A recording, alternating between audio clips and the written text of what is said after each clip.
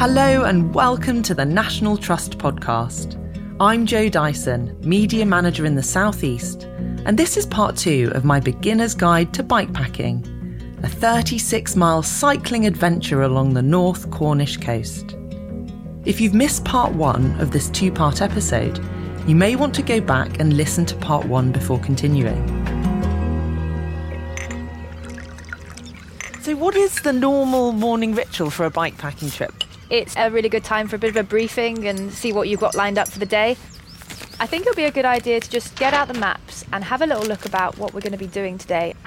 So here we are currently in Bude, and I know you're planning on spending tonight all the way up here over the Devon border in Peppercoombe Bothy. It seems like there are a couple of National Trust beaches that are accessible from the route that we're going to be taking. How about visiting Sandymouth, which will be a detour of about 6 miles? Sounds a plan. I've also arranged for us to visit Hawker's Hut, which is the National Trust's smallest property. It is, looking at the map, here. So let's finish up here and get on our bikes again. Could I have that final bit of toast? Yeah, go for it. So we've been really lucky that the hotel here have let us store our bikes securely so we didn't have to lock them outside. Oh my gosh, they're not our bikes. So where are our bikes? There's some cards. Jo and Catherine number 1. Yesterday's hills were not for the faint-hearted. Yeah, that's right. So we have swapped your gravel bikes for electric bikes. These should make for a more comfortable and enjoyable ride. Envelope number 2. These Raleigh Motus e-bikes help you speed along the flat and flatten even the steepest of hills. That sounds good. Set your level of resistance and pedal as normal. Fully charged, you can expect a range of up to 76 miles. Let's go and see if we can figure them out. I think it'll be quite good fun to start in turbo, so you get full effect, Jo. Right. Ready? Let's go. Oh my God, I can feel You're motoring. I'm not even really pedalling and I'm turboing on. Wow. Catherine, this has made a huge difference. Even being on the flat now in eco mode, I can feel it sort of pulling me along. Yeah, it's incredible, isn't it? When you see a hill like that one in front of us, you don't get the same sense of dread. Oh, about to try some uphill in turbo. Oh, wow, that's amazing. It's just so easy, isn't it? It's mind-blowing. Oh my gosh. Not even sweating. It's just so easy. Oh my God, it feels great. I'm still pedaling and I'm still feeling it in my legs a bit, but it's just totally assisted. Oh my gosh, this is almost dangerous trying an e-bike because I'm not sure if you'd want to go back, would you? Seriously though, for bike touring or bike packing, I mean, it really is a kind of win-win, isn't it? Yeah.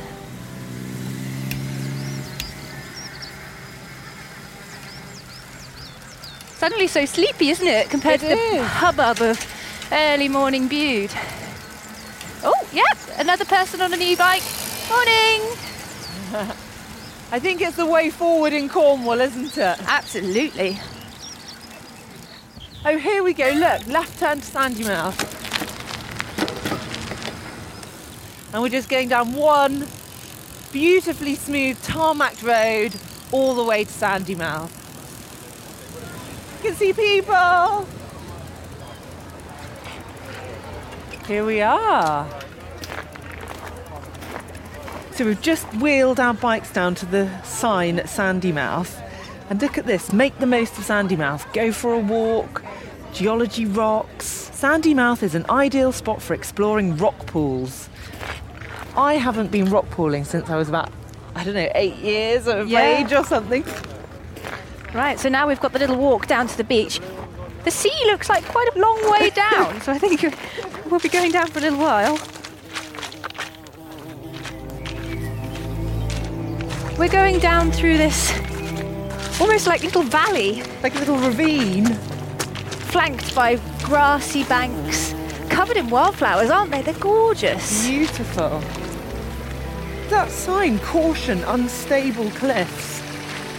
There's water cascading off the side of it. That's probably all of last night's rain. Look at these surfers. They're having a shower in one of the cascades coming off the rock face, getting all the sand off their boards. I'm sure just around this corner we're going to have the grand reveal of the sea. And yes, there it is. Wow.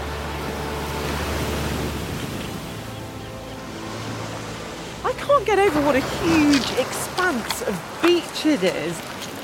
It's amazing contrast, isn't it? These pebbles to start with, and then the sand right out by the sea.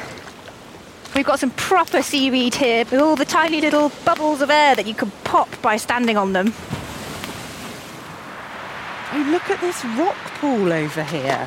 So we're standing at the base of this rock formation jutting out the sea. It's probably about 3 or 4 metres high, and it's covered in barnacles, whelks. I think those people are rock pooling.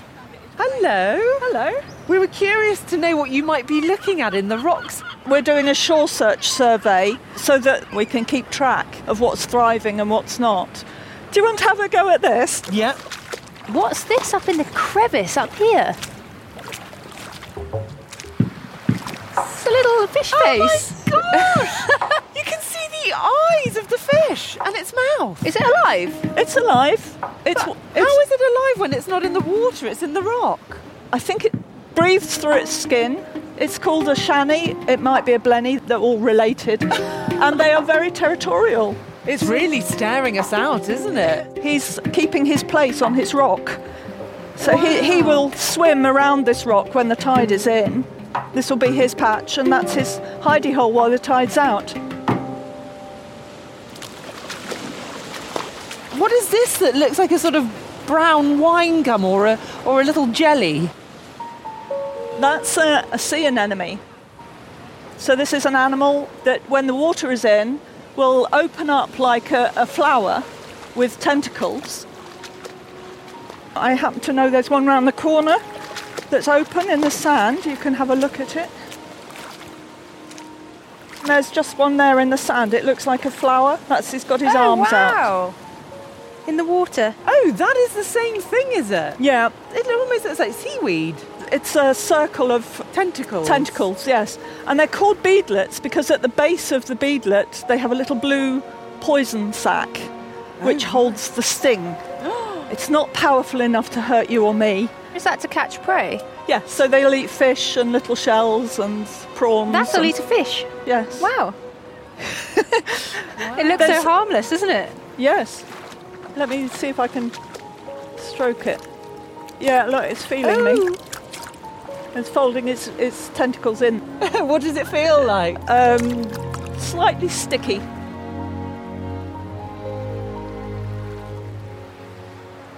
It's absolutely fascinating, isn't it? Because as we walk towards this rock face, it just looks like a big inanimate object. And as you get close and you're talking us through it, it's actually all alive. It's covered with living things. Yes.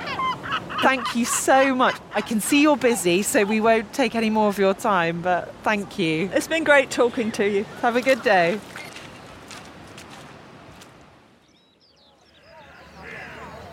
Okay, so our next stop is going to be Hawker's Hut. It's about 6 miles from here. But I think it's going to take us about an hour or so because remember that massive hill to get down here? Well, we've got to go back up it.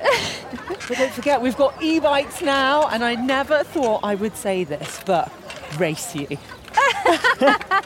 Ready, steady. I'm off! Wait for me!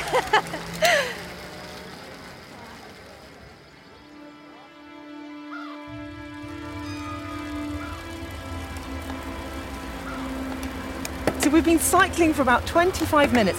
Our surroundings have completely changed. We're in an area that feels as though we're not supposed to be here.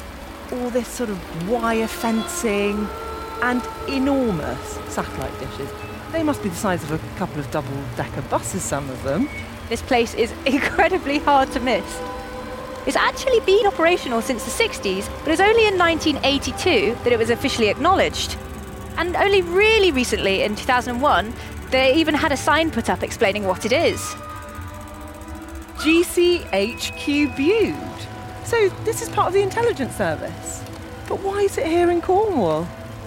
Well, for a start, it's pretty remote. But the real reason is that it's close to where the old transatlantic telegraph cables used to land. And believe it or not, it's also the point where you can get aerial satellite line of sight from both the Atlantic and Indian Oceans.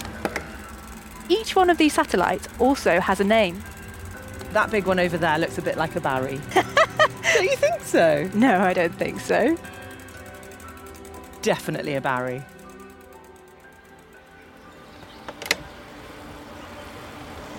As we get closer to Hawker's Hut, the roads are getting much narrower and closer. We're in a real kind of tree tunnel now, aren't we? I think I just saw a sign for Crosstown as well, so I think we're really close.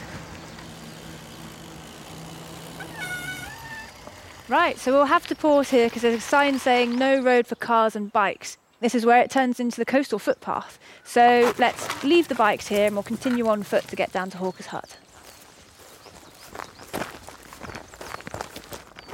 Cattle grazing. I wonder what we might find in here.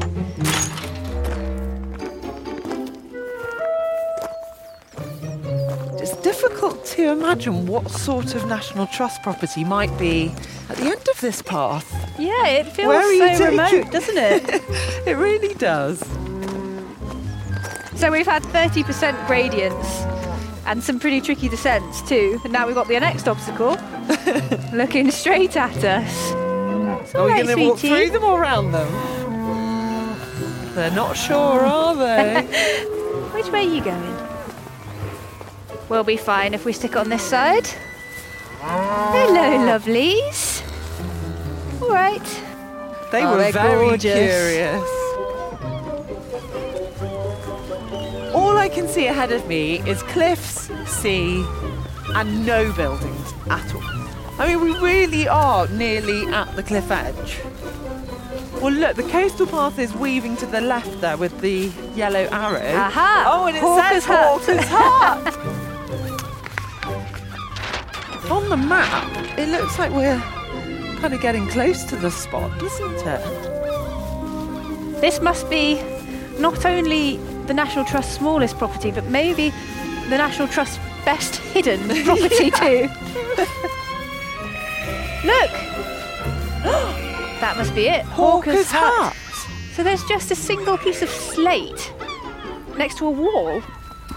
Through this tiny little gap in the stone wall, Oh my god! down some steps. We are literally on the cliff edge now. A sheer drop. What a view! What a view. Hello! You must be Jeff. Hello. Hello. Welcome. Wow, look at this! This is Hawker's Hut, This is it? Hawker's Hut. Wow. Smallest property the National Trust looks after. Completely wooden. What a place! Right in the hillside. It reminds me of Lord of the Rings or The Hobbit. The tour will be very short. That's that then. Right, thanks very much. What a place! Wow, may I go in? Yeah, shall we? Yeah. After you. Well, all three of us fit in there. With a squeeze. Wow. Incredible. We're essentially in what feels like a little shed with a really rather beautiful wooden stable door looking straight out to the sea. I can put my arms out either side and I am touching the walls, and I can touch the ceiling as well when sat down. But all over the walls we've got so many carvings. Even the seats that we're sat on, which are kind of half bus stop-esque and half like a church pew. Yes. Every single surface is covered. Dating back to 2009. Look, Yeah. this one's 1977, DHRH. The really ornate carving is the older carving. So when you get to the more modern age, it tends to be more felt tip pen, bit of a scratch. And the handwriting, I have to say, not as good in the modern times. So what's the story behind the hut, Jeff? So Reverend Hawker, Robert Stephen Hawker, he was the vicar here in Morwenstow. The hut was his place away from it all. Robert Stephen Hawker, he's well known in the area, so anyone who comes to stay, visit, live, instantly you hear about Hawker because he's so eccentric. One of 9 children, so you think busy old household. Just to stand out, you'd have to do something a bit crazy. You know, running away from school, running away from home. He used to dress as a mermaid down on the beach. So he'd have one of those big long wigs on. He'd be wearing the bottom half of a mermaid outfit and strumming a guitar, apparently, just to get the eye of passers-by. In Victorian times, he would have certainly caught the eye of everybody in the area. Yeah, it's quite strange that somebody with those eccentricities would go into religion. He was a man of the cloth. You might have thought of somebody in a sort of sombre garb, but he was quite the opposite. You know, he'd have a bright purple cassock, he'd have pink hats, bright socks. He was well known for mixing with various animals. He had 9 cats, a stag, a pig that he used to walk around the parish on the lead with, and a dog. They were part of his family. So he would allow them to come to church and be part of the congregation. But they were all subject to the same rules and regulations. Felix, stop that! Would you please leave the congregation? For example, one of the cats was excommunicated because it went catching mice on a Sunday. So, you know, there were strong ethics in the man. Now, where were we? So, yeah, certainly stood out from your average man in black. For all his eccentricities, Hawker was very compassionate. He was known to have, deep feelings for any of his fellow men. For example, in 1842, the Caledonian ran ashore on Sharpnose Point in Morwenstow. The parishioners rescued one person and a tortoise. Unfortunately, everybody else perished. At that time, shipwrecked sailors were put where they lay dead. Either they went out to sea or they were buried on the beach. But Hawker had the bodies brought back to the church and gave them a Christian burial. Hawker was known for looking out for sailors lost from shipwrecks. There was the Caledonia. A couple of years before was the Alonzo. When the timbers came ashore from that one, he had them brought up to the top and made Hawker's hut from them. If you go there now, you can see that those timbers are still obvious ship's timbers. Large ship's nails have been bashed into the side to hold them in the shape of a hut. And he made that his refuge, really. So he would walk out to the hut, smoke his bit of opium in his clay pipe, and write poetry. The hut faces due west, so every night he could have gone there and watched the sunset over the Atlantic.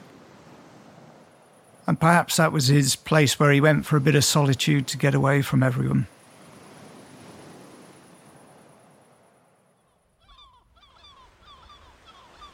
Some of these stories, Jeff, sound so far-fetched. I just wonder how many have evolved over the years. Some of those things were recorded, so maybe they've just been embellished slightly more since. Jeff, we could sit here talking to you all day, but Catherine's lined up 15 miles for us to do from here, so I think we might have to tear ourselves away.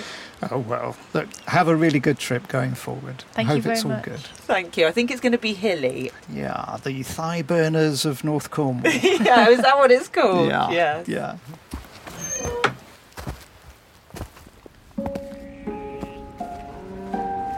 Hawker's Hut is such a contrast to so many of the other properties that the National Trust looks after. I mean, even though it sort of resembles a small shed, the stories we heard about it are on par with some of the most celebrated big country bars the National Trust looks after. Yeah, I absolutely loved it, even though it was teeny, teeny, tiny.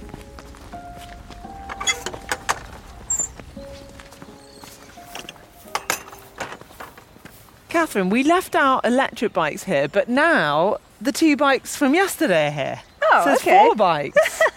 And a card, Joe and Catherine, number 3. Now that you have experienced long-distance cycling on traditional gravel bikes and an electrically assisted bike, you now have the choice to choose which bikes you will use to continue your journey. Oh, I think I might choose the electric Yeah, I mean, they are so convincing once you've been up some of these really steep Cornish hills. Thankfully, I've got a little bit less to go, so I might go for my gravel bike. Right then, Jo, I hate goodbyes, but I've got to crack on. Oh. Have a fantastic rest of your trip, and thank you so much for brilliant last 2 days. It's been a blast. It really has been fun, but thank you. Thanks for choosing such a brilliant route. Brilliant. Enjoy. Cycle safe. Bye. Bye. Often at the National Trust, we talk about how the National Trust looks after every 1 in 10 miles of British coastline. But actually, it's only when you're out here in the landscape that you realise what an undertaking that is. These really, really special places that are then here for us all to experience and enjoy. So the next and final stop for me is the Peppercoombe Bothy, also looked after by the National Trust. So turbo mode engaged and off I go.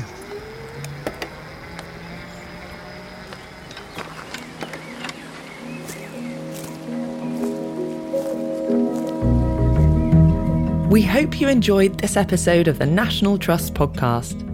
If you've been inspired to embark on your own bikepacking adventure, we've got a set of bikepacking bags to give away to one lucky listener. Just send an email to podcasts@nationaltrust.org.uk with bikepacking competition in the subject box, along with your name in the body of the email.